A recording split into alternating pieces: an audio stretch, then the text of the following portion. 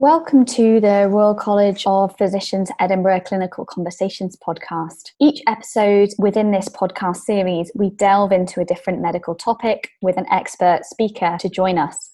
If you want to find more about the Royal College, then please do head over to the RCPE website and have a look at the education stream and see if membership would work for you. It offers a host of educational updates and activities such as the evening medical updates, the Royal College Symposia, and many more. Please don't forget, if you listen to our podcast, to give us a rating on one of the podcast platforms or subscribe so that it can come directly into your podcast stream.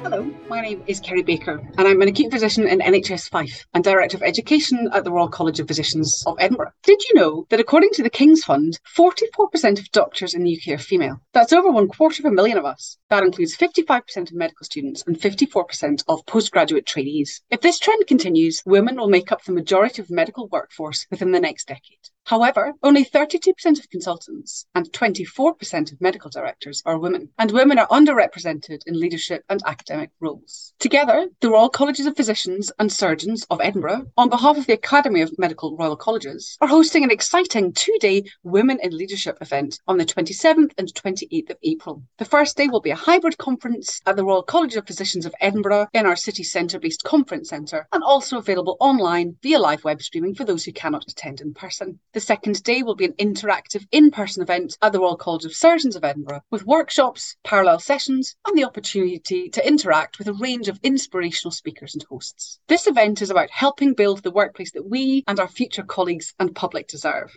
It's about celebrating and inspiring women in leadership to serve as role models. We have an incredible range of speakers lined up for you, including Professor Dame Sally Davies, the previous CMO for England, and Professor Dame Carrie McEwen, the chair of the GMC. We hope to see you there.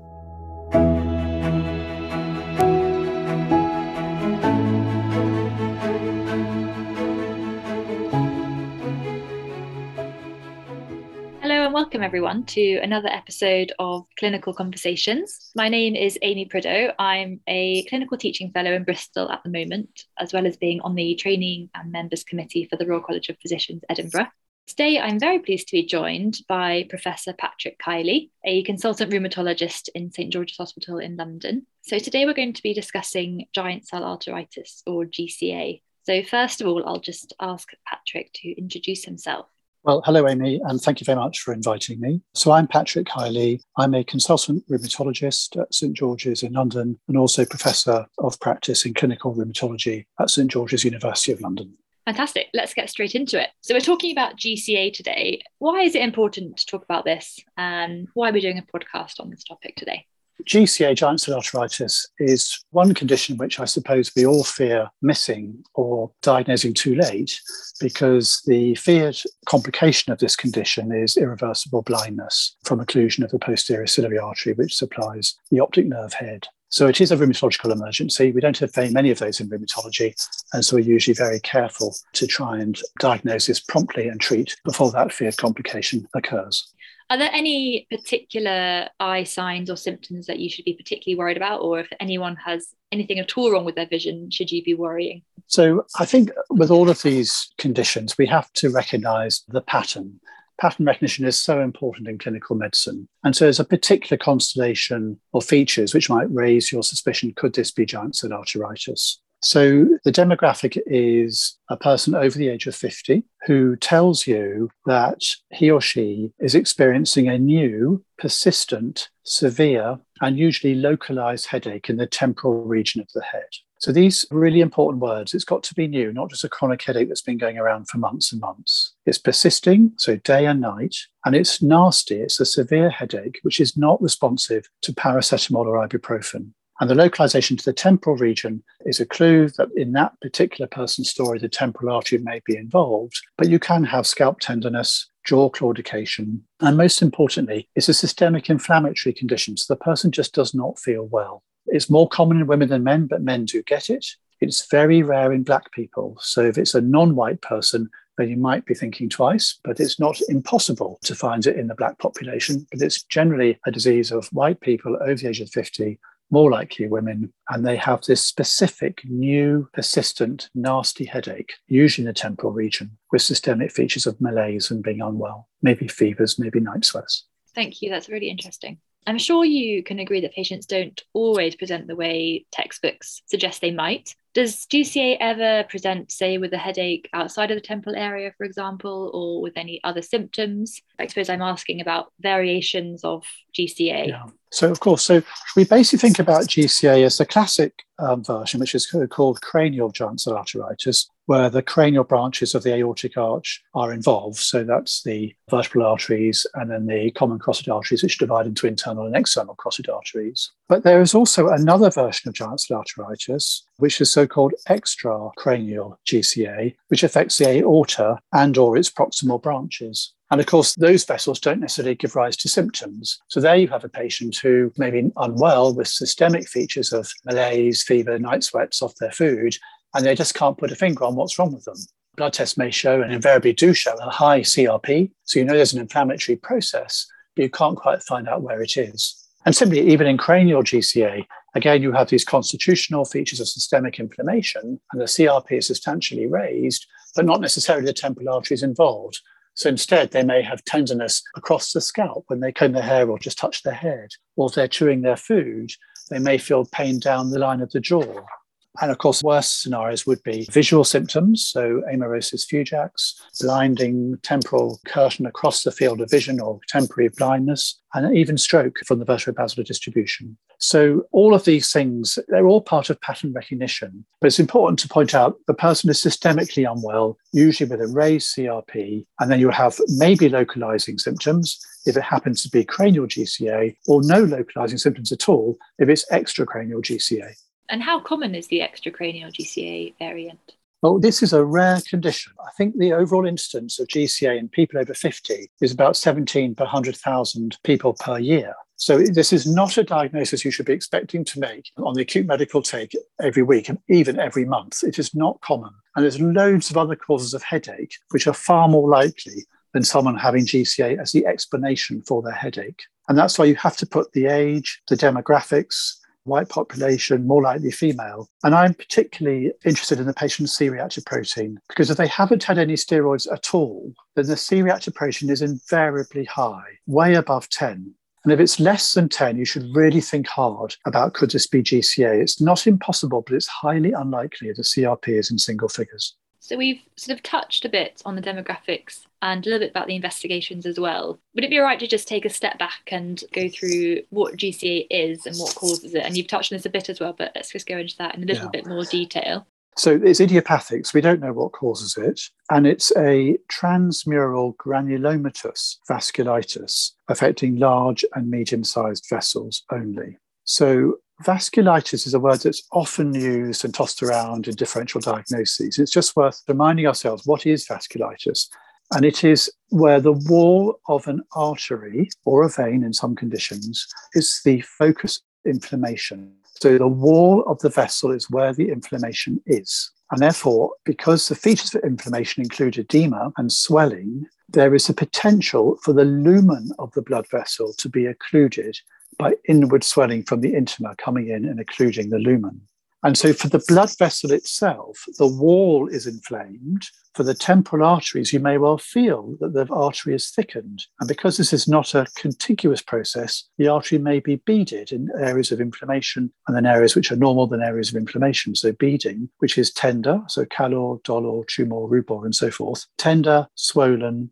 And then the consequence of the swelling of the wall is occlusion of the lumen and therefore loss of arterial flow. And that's why we fear the posterior ciliary artery being occluded, because that leads to blindness because of ischemia of the optic nerve head. And indeed, any other artery which is affected, the tissue which is supplied by that artery can then become compromised if the lumen is occluded, unless, of course, collateral vessels open up. So it's a vasculitis, inflammation of the wall of the blood vessel, and this particular vasculitis involves large and medium vessels, and histologically it is a granulomatous transmural process. Okay, great. That was a really clear explanation. I don't suppose you know why this happens in the first place? No, it's idiopathic, Amy. We just don't know. Out of the blue. But that's what we say to patients. It's just come out of the blue. It's idiopathic. Yeah. Is there any research looking into that at the moment at all? Or I don't know. Really? Maybe. I imagine Not so, sure. but I can't say. Okay. So we've touched on investigations a little bit as well. But would it be okay just to recap the most important investigations for GCA? Yes, no, sure. So you have a patient in front of you, you've got the right demographic, and you're hearing a story which makes you think, oh, this could be GCA. So the most important blood test, to my mind, is the CRP. And if that is over 10, then that increases your clinical suspicion.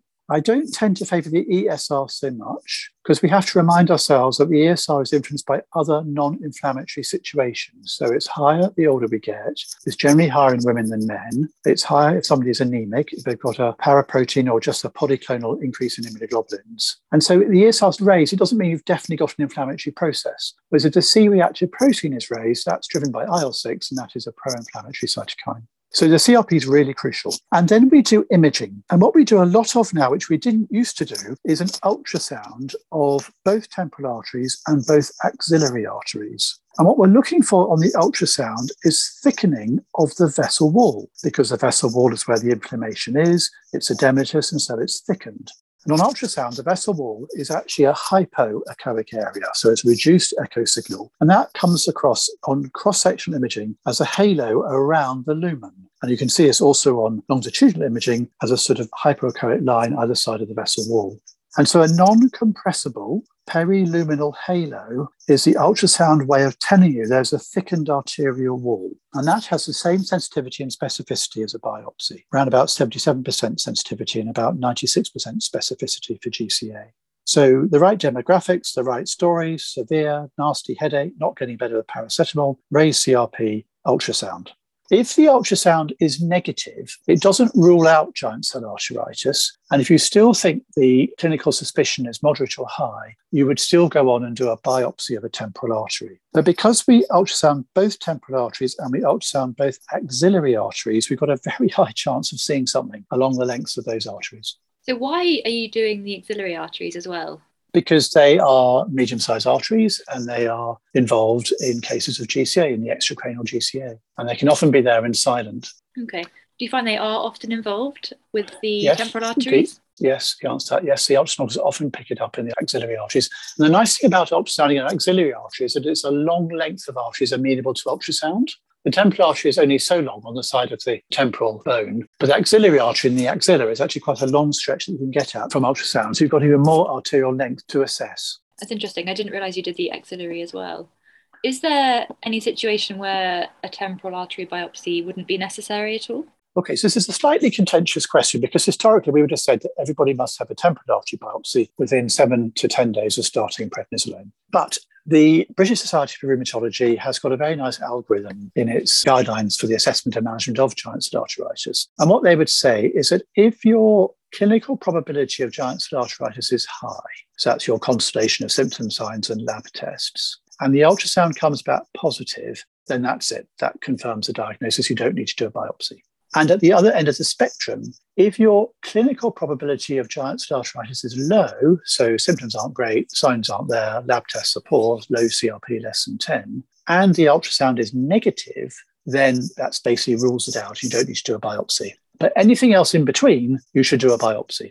So that would be positive ultrasound with low clinical probability or negative ultrasound with high clinical probability. You would do a biopsy. And we just biopsy one side, one temporal artery, and we try and get at least 1 centimetre in length. It's not a contiguous inflammation of the arterial wall. It can be non-contiguous, so you may get areas of inflammation and then normal areas. So you want a reasonable length to be able to assess the whole length to make sure you don't miss inflammation.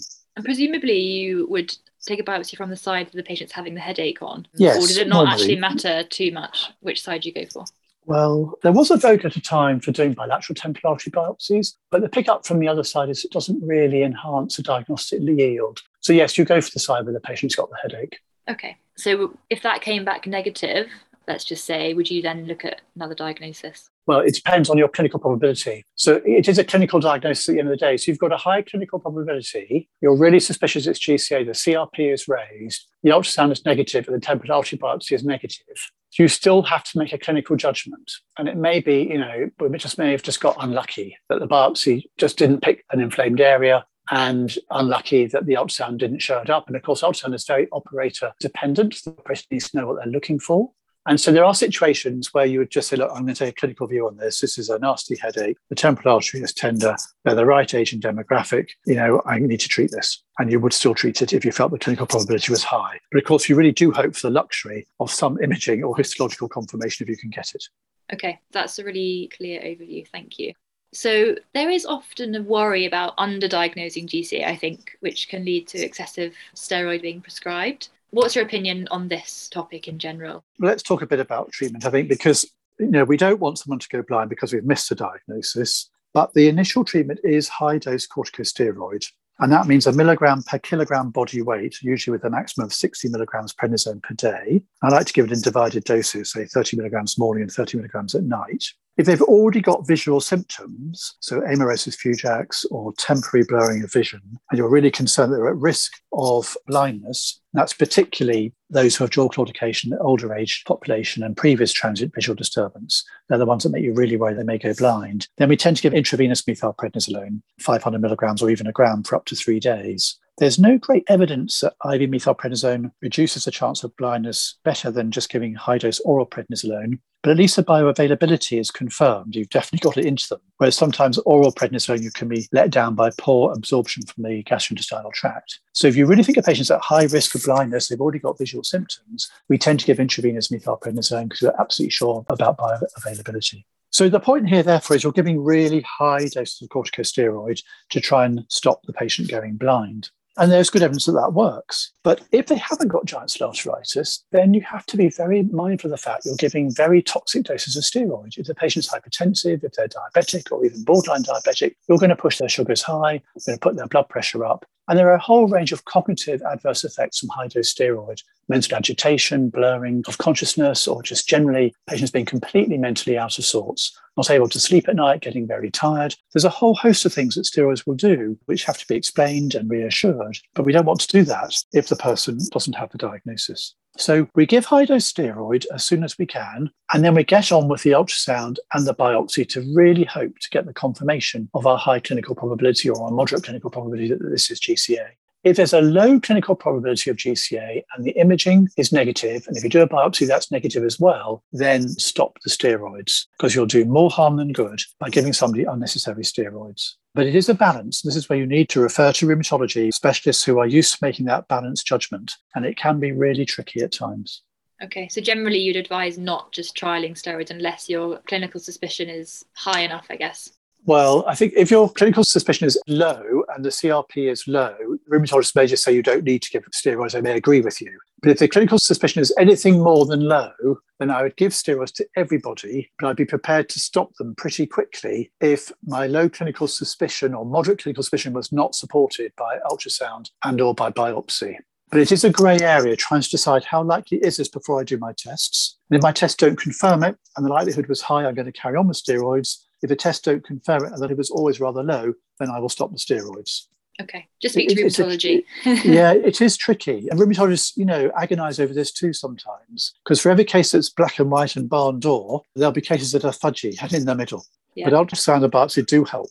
Okay, so apart from steroids, are there any other options at all for treatment? So there was a breakthrough study called GIACTA, G-I-A-C-T-A, which was published recently from Boston, where they took patients with GCA and they gave them either tocilizumab, an anti-IL-6 receptor monoclonal antibody, or placebo alongside the steroid. And then on purpose, they stopped the steroid way too early, either at 26 weeks or at 52 weeks. Now, normally, we would keep steroids going for about 2 years for a diagnosis of giant cell arteritis. We taper them down, but they remain steroid exposed for 2 years. And so if you take a trial and in the placebo arm or the control arm, you stop the steroids at 6 months or at a year, you are asking for relapse. And indeed, they saw relapse of about 85% when they did this. However, they used tocilizumab, an anti-IL-6 receptor antibody, to see if that could prevent relapse and thereby enable a steroid-sparing effect, because the steroids were stopped, but would they remain okay with ongoing tocilizumab?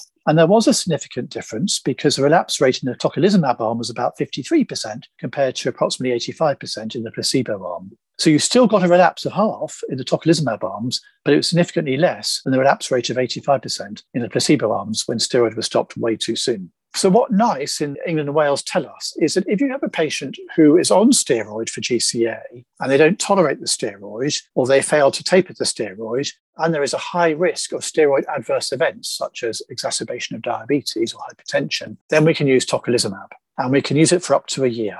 And that is now being used. We also sometimes will use conventional synthetic disease-modifying immune-suppressing drugs such as leflunomide and methotrexate to limit the exposure to steroid. And there is some trial data for other biologic drugs such as abatacept, which is a co-stimulation blocker of T-cell activation, or IL-12/23 inhibitors such as ustekinumab. But those are still at the experimental stages. Okay, so you have to generally trial steroids initially and then swap them over to a steroid-sparing agent? Yes, that's right.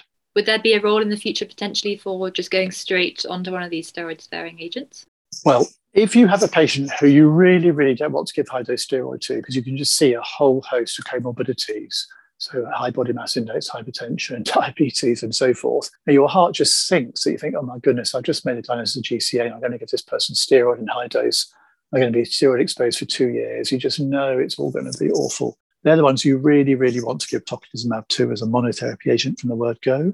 And we just hope that those trials are going to be done and going to enable us to do that. But the unspoken factor, which NICE take very seriously, is the cost of therapeutic intervention. And whereas corticosteroids are very cheap, tocilizumab is the opposite. And that's why they limit our use of this drug to certain situations. But ideally, we want to get people who need tocilizumab onto tocilizumab as early as possible to prevent them having unnecessary steroid toxicity. Sure. And are there any significant side effects with tocilizumab or any of the other ones as well? Well, I mean, they're all immune suppressive drugs, so there is an increased risk of conventional bacterial infection. There's a concern about diverticulitis with tocilizumab. It suppresses the IL-6, and therefore the CRP doesn't go up. So what we worry about is the person's on tocilizumab and they have a community-acquired infection. They come into the acute medical unit or A&E, and their CRP is not very high. In fact, it's very low because they're on tocilizumab. And they may be inappropriately reassured and sent home saying, you must be fine, your CRP is fine. But it's always worth remembering that tocilizumab suppresses the CRP. And so other situations which drive a CRP response, such as bacterial infection, don't do so when you're on tocilizumab. So that makes it tricky to assess a patient on tocilizumab if they have an intercurrent infection. Yeah, okay, sure. Okay, so thank you very much, Dr. Kiley. You've given us a very thorough and easy to understand overview of GCA with the most important points for the on-call medic. And you've also given us a little bit of insight into rheumatology as a specialty. So thank you very much. Before we end this episode, I'm just going to ask if you could give 3 key messages for the listeners to take home from this episode, which they can use in their clinical practice day to day. Okay, so first off, I suppose, is always be aware of giant cell arteritis as a potential explanation for somebody coming into the acute medical unit. That's because of the feared complication of blindness from occlusion of the posterior ciliary arteries. And we try really hard to not see this happen by being aware of the diagnosis, starting steroids rapidly, and then hopefully preventing that complication. So it is a medical emergency. The second thing really is, I think with all of medicine, it's about pattern recognition. So just follow a pathway, look at the demographics of the patient, take the history. You're looking for a new onset, persistent, localized, nasty headache, not responsive to standard analgesia. Examine them. The artery may be tender, may be beaded. Do the tests. Look for a raised CRP, at least 10, and often it's way higher than that. And then move on, having decided on a clinical probability, could this be GCA or not, move on to investigations. So ultrasound of both temporal arteries and axillary arteries, followed, if necessary, by a temporal artery biopsy. If you think the probability is anything more than low, get going with steroids immediately, but be then prepared to enter a dialogue with yourself or hopefully the rheumatologist to get it right when you've got all the tests back. Because there's as much danger, in my view, of inappropriate over-treatment with steroid when it never was GCA in the first place, as there is with underdiagnosis and someone going blind because you didn't consider the diagnosis in the first place. And this is a very tricky balance. And so always involve rheumatology, but stick to the pathway, history, exam, tests, and then consider the data and go from there. That's fantastic. Thank you very much. Very clear, and you've given us a lot to think about. So that's great. So that actually ends today's episode. I've really enjoyed our chat today and I've learned a lot as well. So thank you very much for taking the time out to be here. I hope everyone listening has also enjoyed it. So I think we'll call it a day. Thank you very much again, Dr. Kiley. Thank you, Amy. Thank you for your time, and I hope you all enjoyed it too.